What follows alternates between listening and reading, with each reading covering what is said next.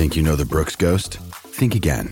Introducing the all-new, better-than-ever Ghost 16. Now with nitrogen-infused cushioning for lightweight, supreme softness that feels good every step, every street, every single day. So go ahead, take your daily joyride in the all-new nitrogen-infused Ghost 16. It'll turn your everyday miles into everyday endorphins. Let's run there. Head to brooksrunning.com to learn more. Mother's Day is around the corner. Find the perfect gift for the mom in your life with a stunning piece of jewelry from Blue Nile. From timeless pearls to dazzling gemstones, Blue Nile has something she'll adore. Need it fast? Most items can ship overnight. Plus, enjoy guaranteed free shipping and returns. Don't miss our special Mother's Day deals. Save big on the season's most beautiful trends. For a limited time, get up to 50% off by going to BlueNile.com. That's BlueNile.com. Hey, we love Burger King grilled dogs. They're made with 100% beef, and they're 100%. They're so good, they make us want to sing like... I can't believe it. Burger King made a grilled dog. Made with 100% beef. Flame grilled anytime you want. This July 4th weekend, put down the tongs, step away from the grill, and get to Burger King to try a grilled dog for just $1. Ask for the $1 grilled dog deal and get a classic grilled dog for $1. Only at Burger King. At participating restaurants on July 2nd and 3rd, limit 5 per transaction while supplies last.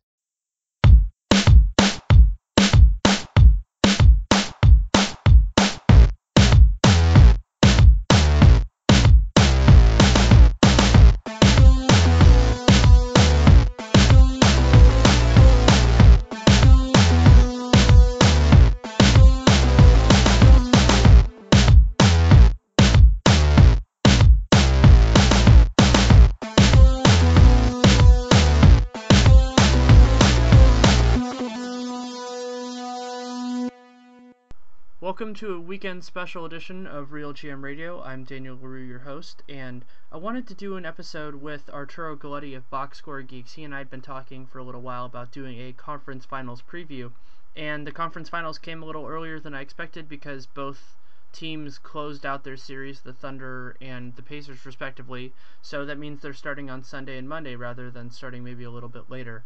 So I wanted to have him on. We talked for about 40 minutes on those series and the greater questions that they ask. I think we go on some interesting discussions and tangents, including one on the Nets that I really enjoyed. So I hope you enjoy it. Also has about our predictions, and I would also encourage you to read his piece that he wrote for Box Score Geeks. You could even have it up because it hits some of the topics, and it's nice to have the numbers that he's referencing in front of you. I enjoyed the conversation just as I enjoy every conversation with him, and I hope you like it too. Well, thanks so much for coming on. Okay. So we've got an interesting set of series now, and I think the place to start is with the news yesterday that Serge Ibaka is likely to miss the rest of the playoffs. How does that affect how you're seeing the Western Conference Finals? See, I was actually crunching the series yesterday and kind of getting ready. I always post up with like the odds and how's it going to look, and like my initial conclusion without the Ibaka injury was like, again, I think the Spurs, one thing people need to keep in mind about the Spurs is they haven't played anybody more than 33 minutes a game in the playoffs, and for those that's a historically low number. That's basically Pop saying, look, I don't care if the playoffs. I'm going to keep playing my regular season rotation because I don't need to play as hard to beat these teams, and it means that they're like, even though they're right now, if you look at the numbers, they still look like the best team, clearly the best team in the league. But they're also kind of not, they've got a whole other gear they can go to, which they haven't gone to in the playoffs. And what I kind of figured was the whole key was whether or not Oklahoma was going to get calls going their way as they did in the Clippers series and a bit of the Memphis series. And then I said, look, San Antonio should beat this team in 5, but I think it's going to go. I think it's going to continue to go there with like Oklahoma's way. So I think it goes 7. I think San Antonio still wins, but it goes 7. And I think also Pop, I think sneakily, Pop, if given the chance, will rest his guys and like quit on games. I think he kind of bailed a little bit on that game 4 where he lost in Portland, where he just sits people down. Now the thing is, when you take Ibaka out. I have Ibaka as their most valuable player for the playoffs. And if you think about the series that they've played and you think about what he's had to do, which is, take out Mark and Zebo in the first round and then, like, control Blake and help with DeAndre, I mean, he's been key. He's been great. He stretches the offense, gives them another option, and lets them go with that rotation where they're not playing Perk, and it's a much more favorable rotation.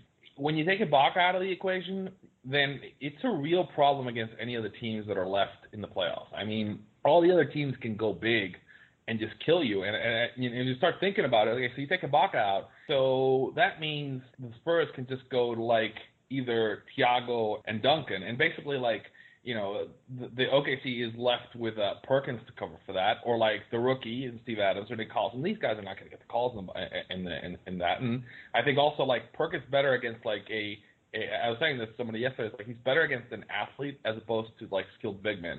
And like what the Spurs have are skilled big men. They're going to get him into trouble.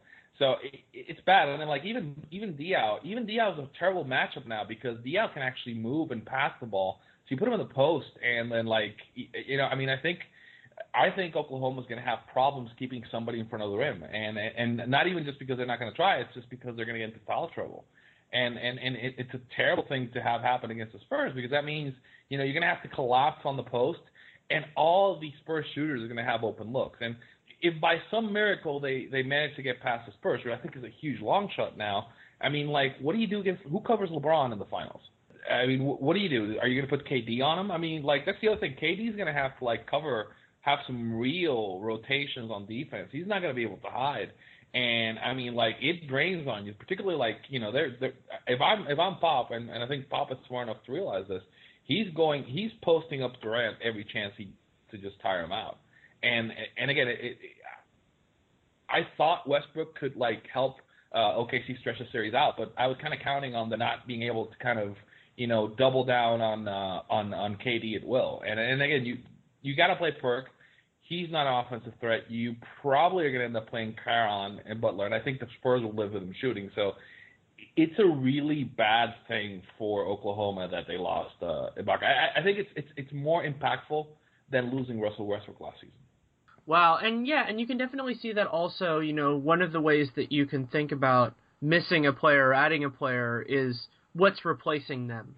And I think that is what you said with Serge Ibaka. You're losing some things with him that you can't get with his replacements. His mid-range scoring as well is really nice with his defensive ability. Yeah. And the versatility defensively that he gives them, you talked about that with who's going to guard LeBron, but also it compounds that because then who's going to guard Wade? I mean, maybe you put Westbrook on him if they made it that far. Well, but it all cascades off each other. Well, think about the guard situation. Like, I was thinking, like, OKC, like San Antonio, really one of the sneaky things Pop has done is Pop really hasn't had Thiago and Kawhi Leonard on the court at the same time versus OKC the entire season. And when I say sneaky, because I mean then he goes Thiago on Ibaka, and he goes Leonard on KD, who's done a great job whenever he's been on him, and then it's all on Russ, right? So basically then you're all on Russ, but if you take out Ibaka, which means you know, what do you go small, then you basically use Thiago and Kawhi and just basically kind of switch them whenever you want on Durant, and you can even use Leonard on Westbrook, and then like, you know, or like you can use Danny Green on Westbrook as well. So defensively, it means that the Spurs have extra defenders to use on like the key matchups for OKC, and then you're like kind of relying on all the other guys for OKC to beat you. And the other guys for OKC are not that great, right? So like the Spurs have the luxury of having like these world class defenders, and like people kind of like sleep on the fact that like Thiago Splitter has done a fantastic job on defense in the playoffs. I mean, he had Dirk have his worst series, like his worst playoff series of his life. Like, if you look at LaMarcus Aldridge, like first round versus second round, LaMarcus Aldridge just didn't do anything. He was like, you know, if you look at the numbers, he was the worst guy on the Trailblazers in that second round series. And I think it's not on him; it's on the fact that, like, you know, Splitter just did a fantastic job on defense on him. And again, if you put this together against what OKC is rolling out there, it's a real problem. And I was reading somebody saying, like, you know, the Spurs should go small, the Thunder should go small. It's like, the Spurs are a terrible team for you to go small against. I mean, like, unless you have LeBron James going to the 4, it's a terrible idea, because if you go small, I mean, like Splitter has a problem finishing against like some of the big dudes, but Splitter, if you put another size, like if you put Durant on Splitter, Splitter's gonna score on the post on him, and he's gonna like basically beat up on Kevin. Like, Kevin's not LeBron. Yeah, he certainly isn't. And The other thing that I've been thinking about a lot, I got into a discussion with people about this on Twitter yesterday, is that people have compared this to the 2012 series, which makes sense. It was the last time they faced each other in the playoffs. But to me, since that time, the Thunder have gotten less dangerous, but even before the Ibaka injury, and the Spurs have gotten substantially more dangerous, which I think is what kind of dictates a lot of this part of the series. I think another thing that's key is, one of the things that was deceptive about that 2012 Spurs team is, like, you don't think about that 2012 Spurs team as an inexperienced team, but you really should, because the guys getting the minutes on that team were Danny Green, Thiago, and Leonard, and that was their first, like, prime time playoff series. And Leonard was great. Leonard's always been great. But Thiago and Danny Green and some of the other guys kind of faded, and it was kind of like, for them as a growing experience, now they came back the next year and they were much better. You know, and I think at this point, we don't expect Thiago or Danny Green or, like, these guys have been to the finals. I mean, these guys have been in, like, an all-time final, and they're not going to fade. Whereas a lot of the younger, OKC guys weren't there. So, and really this series, like, OKC without Ibaka has to rely on those guys. And I mean, I love Steve Adams. But Steve Adams is not getting the calls he was getting against Blake Griffin and DeAndre Jordan. And you know, there were reasons, and the best explanation was, like, I heard from a Spurs fan that said that basically, like, the league just really didn't want the Clippers going any further because they didn't want to have the conversation around Sterling and just stay on the news cycle. But, you know, Adams and Collison are not getting the calls they were getting in the previous series in this one. So it's flipped. You know, James Harden was the key player in that series. Now, I mean, Reggie Jackson does a decent job on the or has done a decent job against the Spurs in the regular season, but this is the Western Conference Finals. It's not the regular season, and I have this feeling that it's going to be one of those situations like, you remember Harden in the finals, where, like, it wasn't that Harden was playing different, it was that Harden was, like, doing all these plays and not getting the calls because he was playing Miami in the finals, right? And I think this is kind of the same thing that's going to happen. I think also the other underrated thing is, like, Tony being banged up. Now, Tony Parker was actually playing as well as he has since the finals last year, but Patty Mills actually has been a really good player for the Spurs this year, and I think Patty can make a real difference in what it is. So I think the Patty, they've actually played really well with him, and I think that's another thing that makes a difference. But I think, again, the whole thing kind of rests on the fact that, like, you know, OKC has one less player you have to cover, and when again, you OKC also, like, lost their rim protector, so kind of, you know, it's Perk and you know, that's not good, particularly in this series. Yeah, it's definitely a complicated situation. The other thing that I think you hit on a little bit, and I wanted to emphasize a little bit more, is that 2012 was such an interesting playoffs, and I think a lot of people have forgotten how great James Harden was in that Western Conference Finals because of how he faded, and as you said, I think a lot of that was officiating centered in the finals, but he was absolutely fabulous in that series against the Spurs, and they don't have anybody who can really replace that, and also the fact that he was properly sized for his position, and from what I recall, his defense in that series wasn't atrocious either. Yeah, I mean, I think to give people a more recent example, I mean, you watched the Clippers all season, right? Of course, yeah, absolutely. Did you think that Blake Griffin was playing, like, was he playing a different style in the playoffs than he was playing in the regular season? I think that they had him initiate a lot less, which was interesting because Chris just dominated a little bit more. Well, but he was like, the problem was, like, he was going at the basket the same way, but he just wasn't getting the calls, right? I mean, I mean, Blake was getting hit, and it's the kind of thing that if you saw him in the regular season, he'd get a lot more calls, and I think, you know, Dog kind of has to go away from it, because if you're going to a certain play and you're not getting the calls or it's going the other way, then you have to stop it. And it can change how a team does things. And I think that's, you know, and it was clear when it happened to Harden in the 2012 finals where, like, you know, he was doing things that he was used to getting the calls.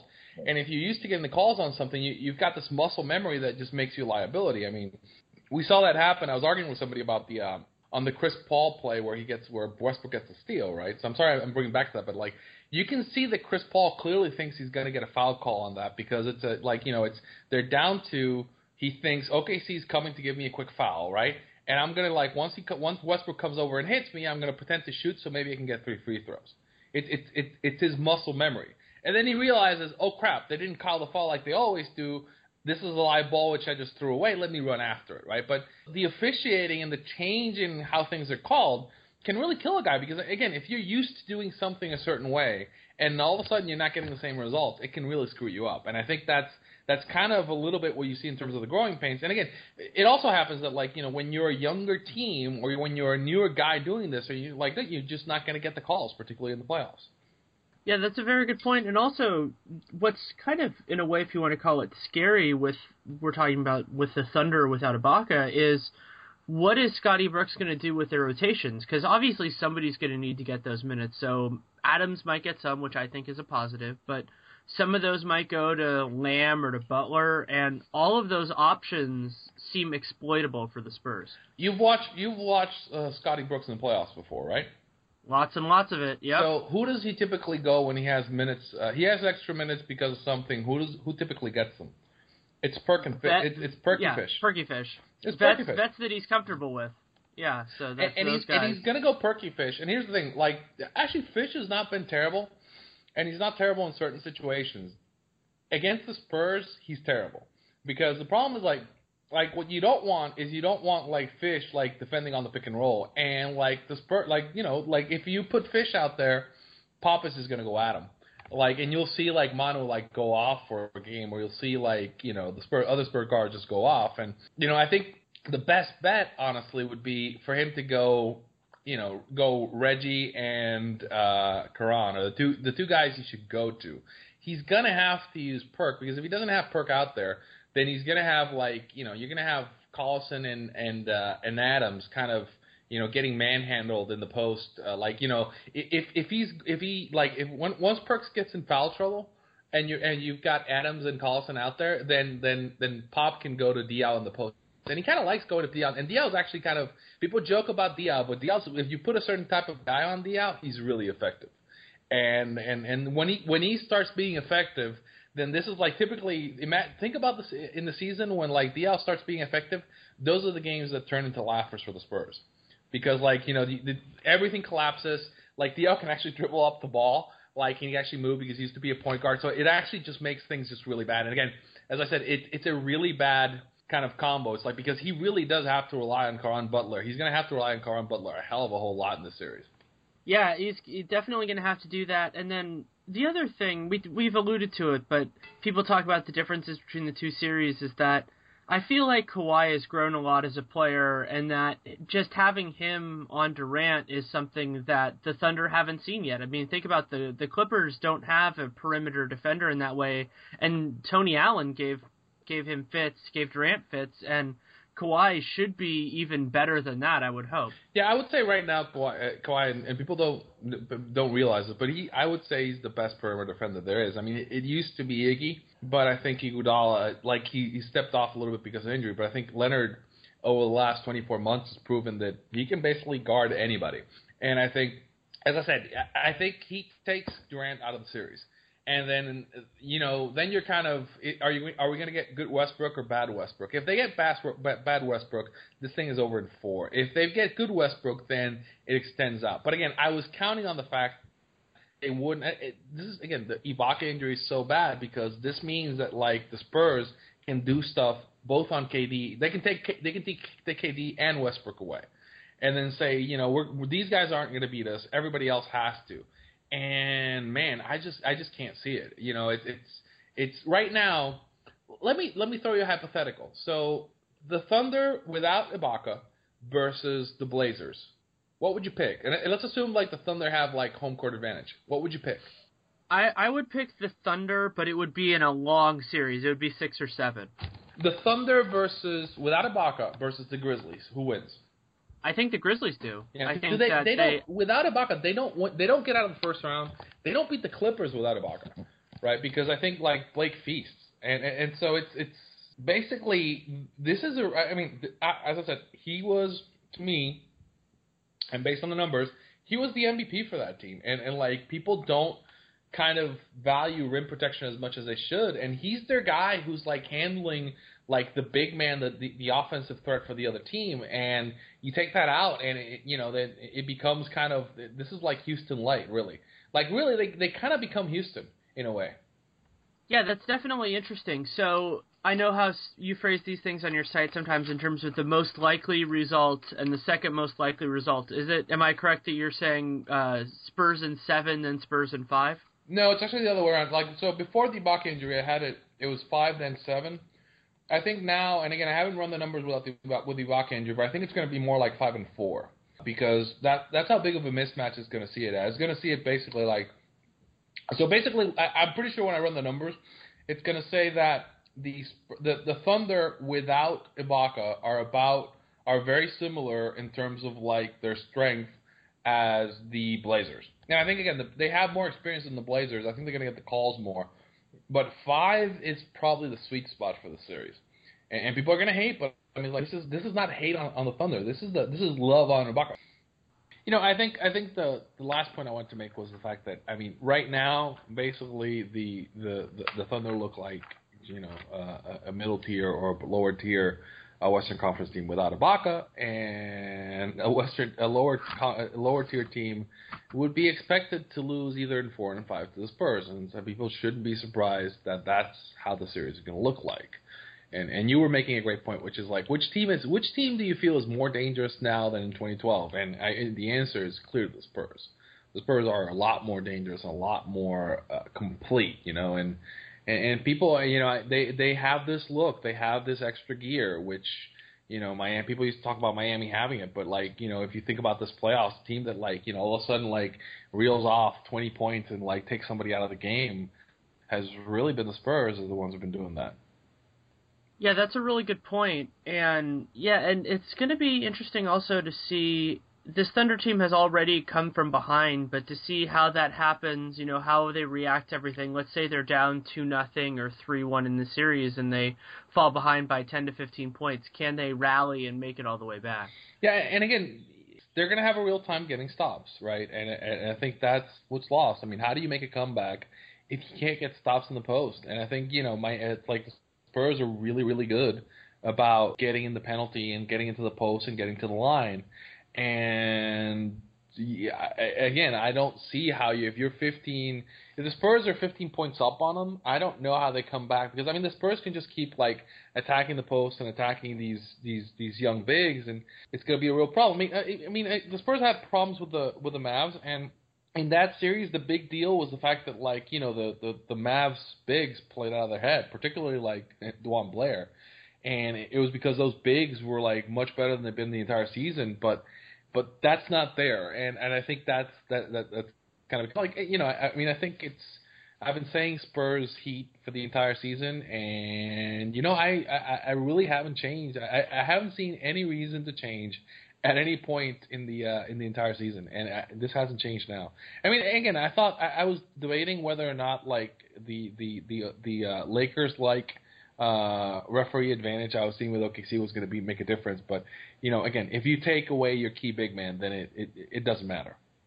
Yeah, and let's move on to the Eastern Conference, which thankfully at this point is not marred by injury, but it is in a way marred by the inconsistency of the Pacers. How do you and your model sort out the fact that we don't know what Pacers team we're going to see any given quarter? Well, and again, I think let me ask you a question. So basically, you just saw the Pacers team go 1-2 versus the Wizards at home, right? And they just went 7 games with the Hawks. Now, does that lead you to think that this is a team that can win the NBA title?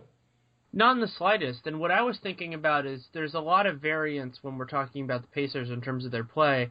And I was thinking about how close they have to be to their ceiling to beat Miami. Well, and like that's the difference. And here's the thing. I mean, like you and I mean, I know that I've watched a hell of a lot of Wizards game, and I'm sure you have too as well. And again, the Wizards are a team where like you watch them, and man, I mean, they really. And I was telling this to somebody, it's like they've got. I mean, if you think about the top 5 they have, every one of them is competent on offense, and you have to guard every one of those 5 guys.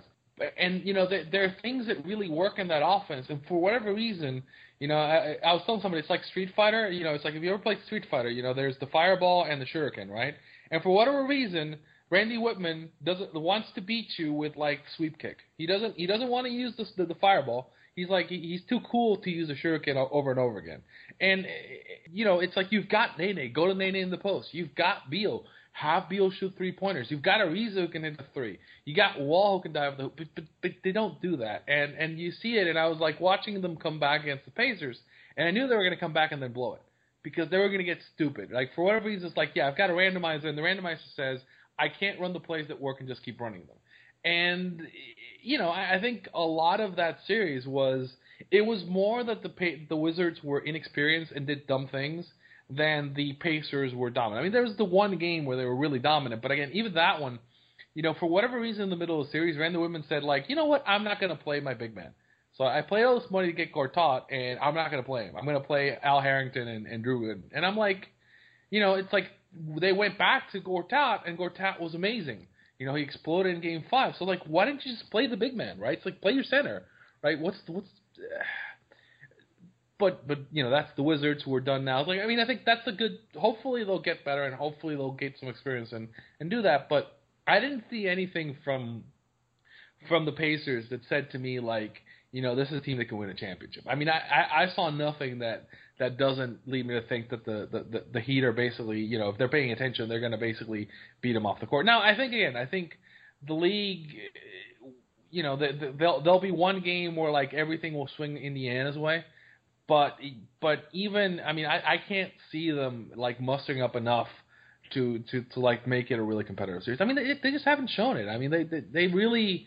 They haven't shown to me that they're like an elite level team, and they've been playing like a 40-win team in the East, right? That's what they've been for the last for this year since the year began, and I mean, and Hibbert's shown flashes, but I think a lot of that has to do with the opposition. I mean, I don't think that he's gonna be like a force in this series, and I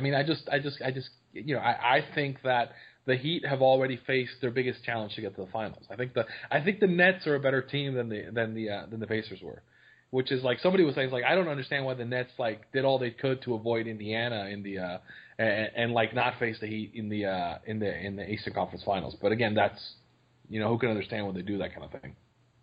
Well, yeah, I mean the other part of that is that not only did they avoid Indiana and get Miami, but they also avoided the Bulls and got the Raptors, and that they nearly lost that series. I mean, we saw how close that was. And the other challenge, the way that I think about the Pacers, people have talked about how they're hard to figure out, and at certain points they are, but the big challenge with them is that when they were building that team, basically every decision that was made, they chose defense over offense, and they don't have the players to sustain an offense because they don't have a guy who can run one, and they don't really have anybody else who's particularly strong at creating for himself or others. I guess David West is solid at points and Lance every once in a while.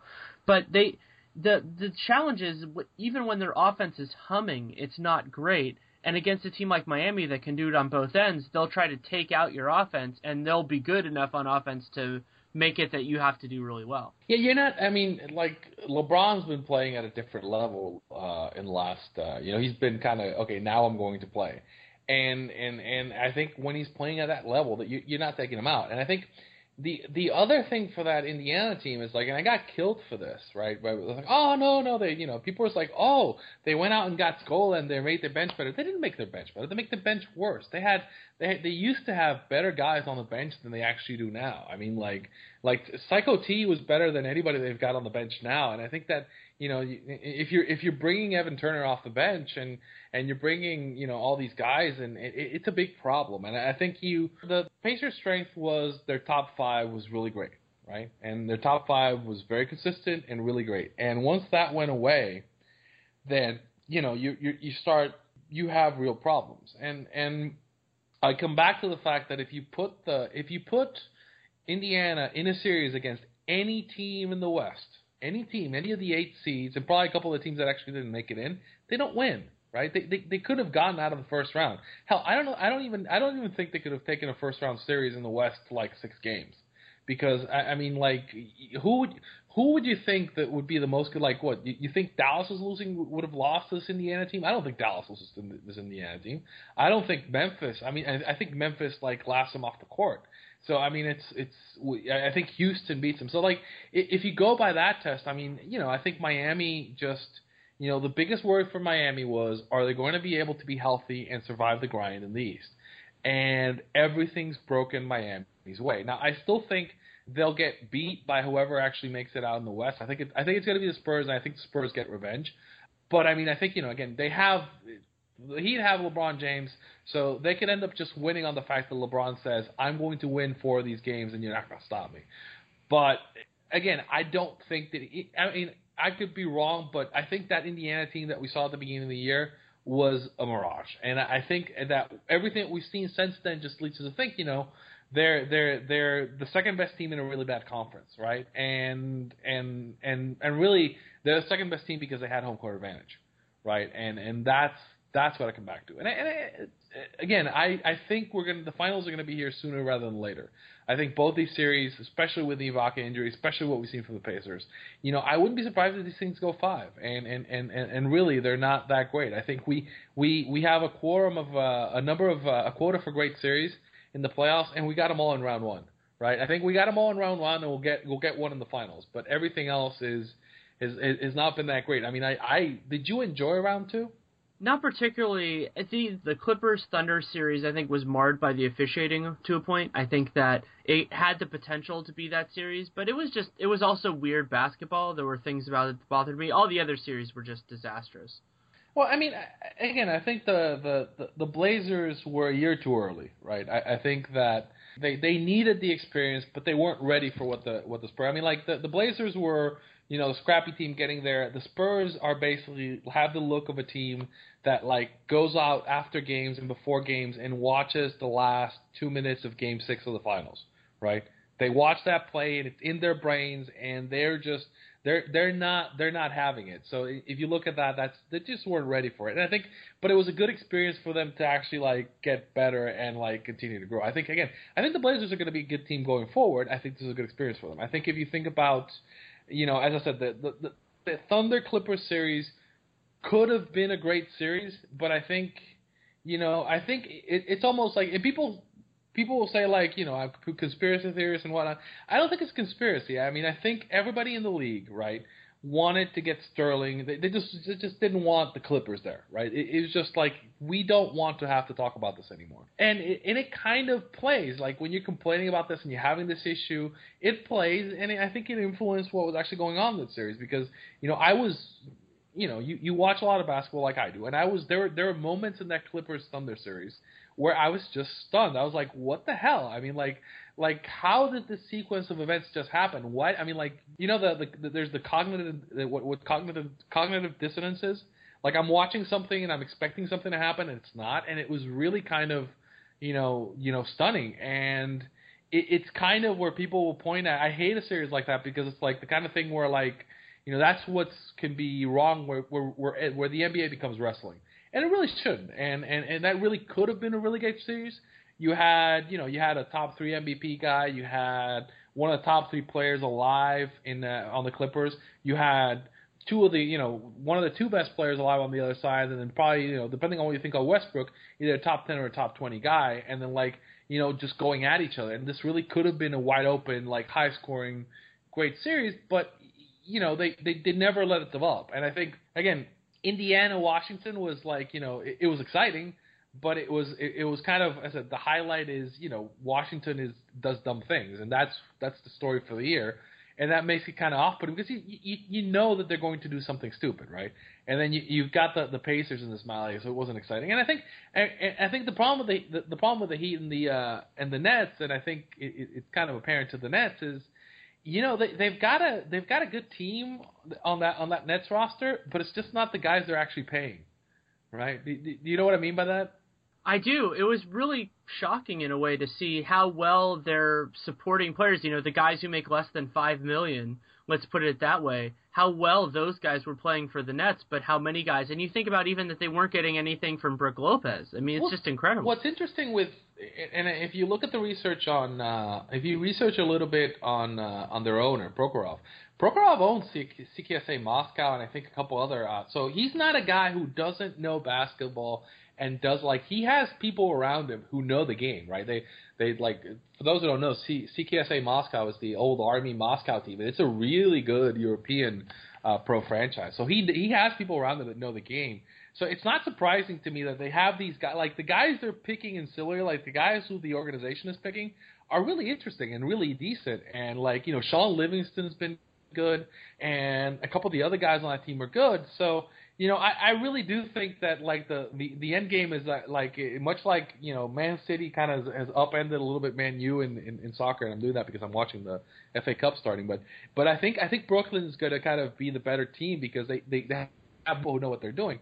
I think the problem is that they spend, and the guys they kind of spent the money on, like Theron, are a bad fit because right now, and really you'd rather play Sean and Joe Johnson and it's Alan Anderson's the other shooting guard on that team. Right? Yeah, Alan Anderson, and then if you were talking about the cheap guys, you could also throw in Bloch and Kirilenko. Yeah, but and the cheap guys, I mean, you're almost like, you know, you kind of want to move all these guys because, like, the other guys on that team are actually kind of good, and then you can spend the money on something interesting. And, you know, I don't know what the future is for Deron Williams, but, you know, he just wasn't any good. And if you're in a playoff series and you've got, like, Mario Chalmers in front of you and you can't do anything with that, then wow. I mean, this is nothing on Mario, but I think we both know that Mario will help you shine sometimes, right?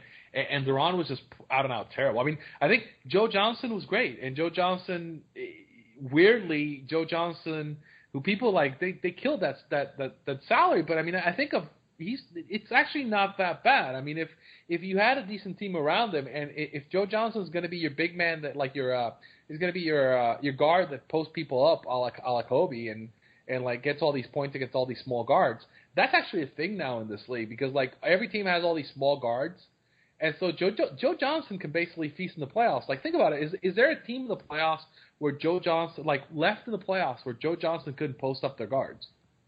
Yeah, I'm trying to think. I don't think there's one left that has that strong. I think the Spurs could counter it by putting Kawhi on him, but wouldn't. But then you have to put Kawhi on him, right?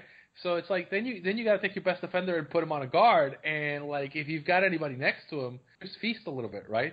So I mean, it's sort of like, or if you were in Oklahoma, you got to put Westbrook on him and get Westbrook beat up, right? So it's Joe Johnson is actually, and this is like stunning, but he's actually, you know, the least bad of, like, these bad contracts that have been signed in the last, like, 5 or 10. I mean, particularly, like, he's playing on a New York team that doesn't really care too much about money, so it ends up that, like, he's the least terrible. He's the guy I would keep on that team. So you keep Joe Johnson, you keep the cheap guys, and then you hope Brook Lopez gets back, and you see what you can get for Deron and Pierce, right?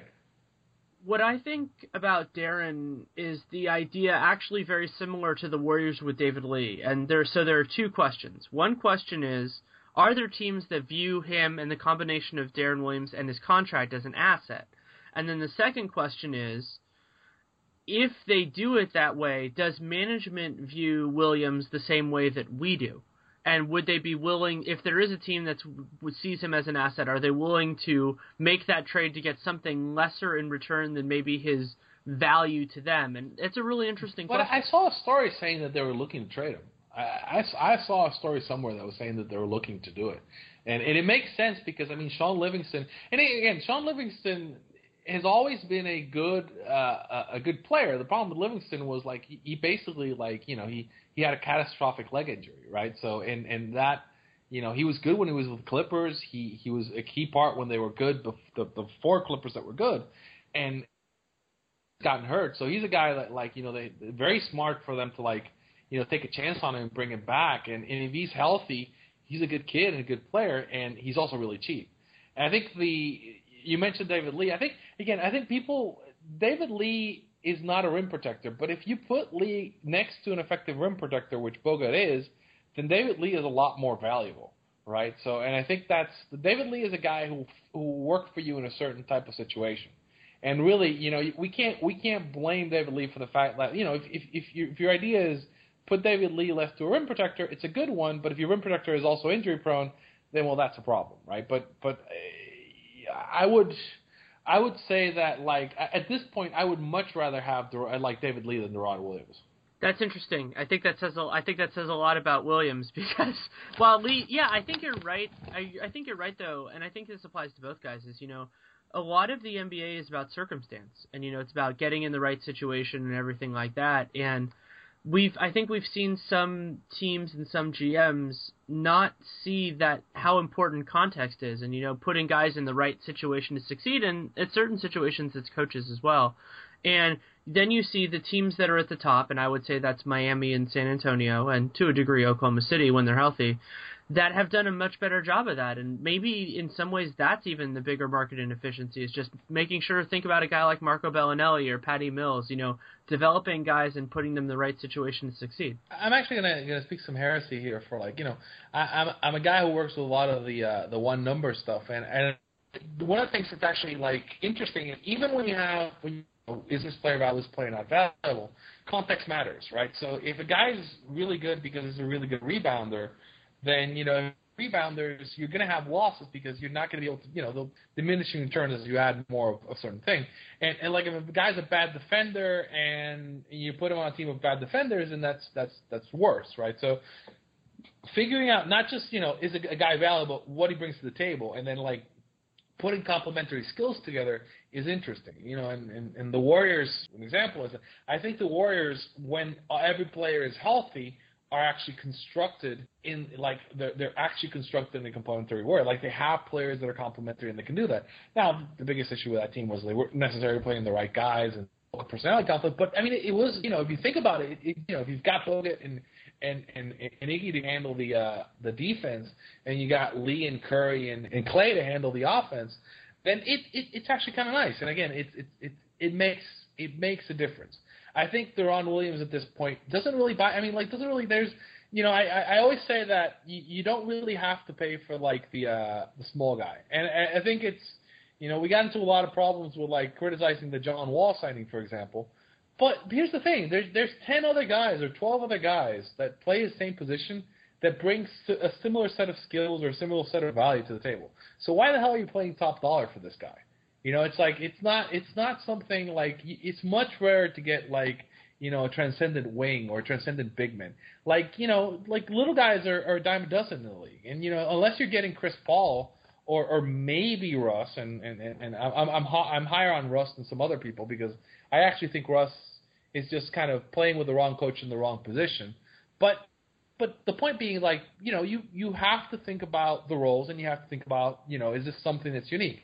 And getting back to the point which was so David Lee, David Lee can score, right? David Lee can score, David Lee can get rebounds, and David Lee has a skill that would be useful in even if you put him in the most skilled players, he could still get to the line, he could still get to the score some points and efficiently. And again, he has some drawbacks, but as long as you put the right guys next to him, and I think Iggy Bogut is a pretty good idea, then it actually kind of works, And we got way off topic from that Pacers Heat series because I think we're getting way off topic because the conference finals actually are not as interesting as some of this other stuff.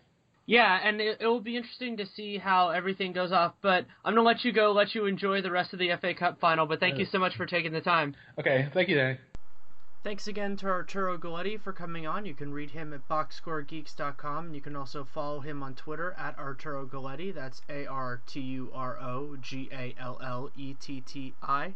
Really appreciated him coming on. It was fun to predict the upcoming series, and I also want to note my own predictions that I think it's going to be Spurs over Thunder in 5. I think they just have too much firepower, especially with Serge Ibaka out, and it's been very depressing news just with that change because obviously that really alters the series. And Heat Pacers is harder to predict.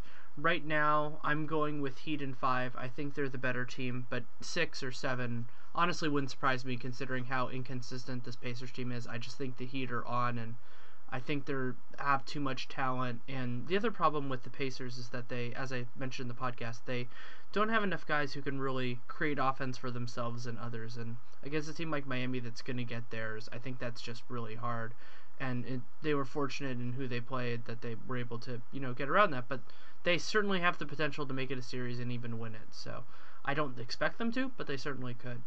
So thank you so much for listening. Have a couple other episodes coming down the pike. I already recorded more than an hour for another one of the Eliminated series, which hopefully will be out relatively soon, depending on when I can get it edited. And I'm going to try to have another regular podcast during the week, so we'll see how that all works out. And again, as I always say, comments, criticism, guest suggestions, anything like that, you can send them to me to daniel.leroux@realgm.com by email, or you can send it to me on Twitter. My Twitter handle is Danny Leroux, DANNYLEROUX. And you can also, just as importantly, if you're going to encourage me for a guest, you should encourage them to come on as well. I have a really great group, and I'm working to get more people each and every day, but it's nice to get that encouragement for fans of saying, hey, you should go on this show. So if you want to do that, feel free to.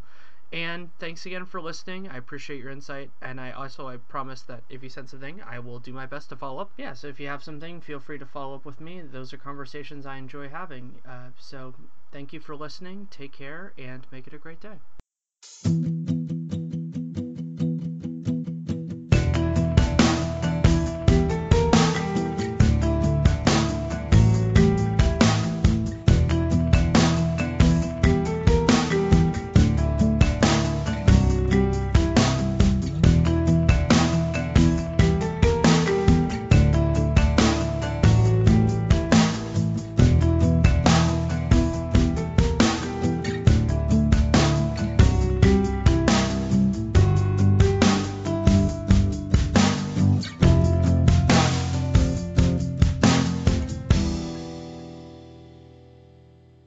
When you don't go to Geico.com, car insurance can be hard.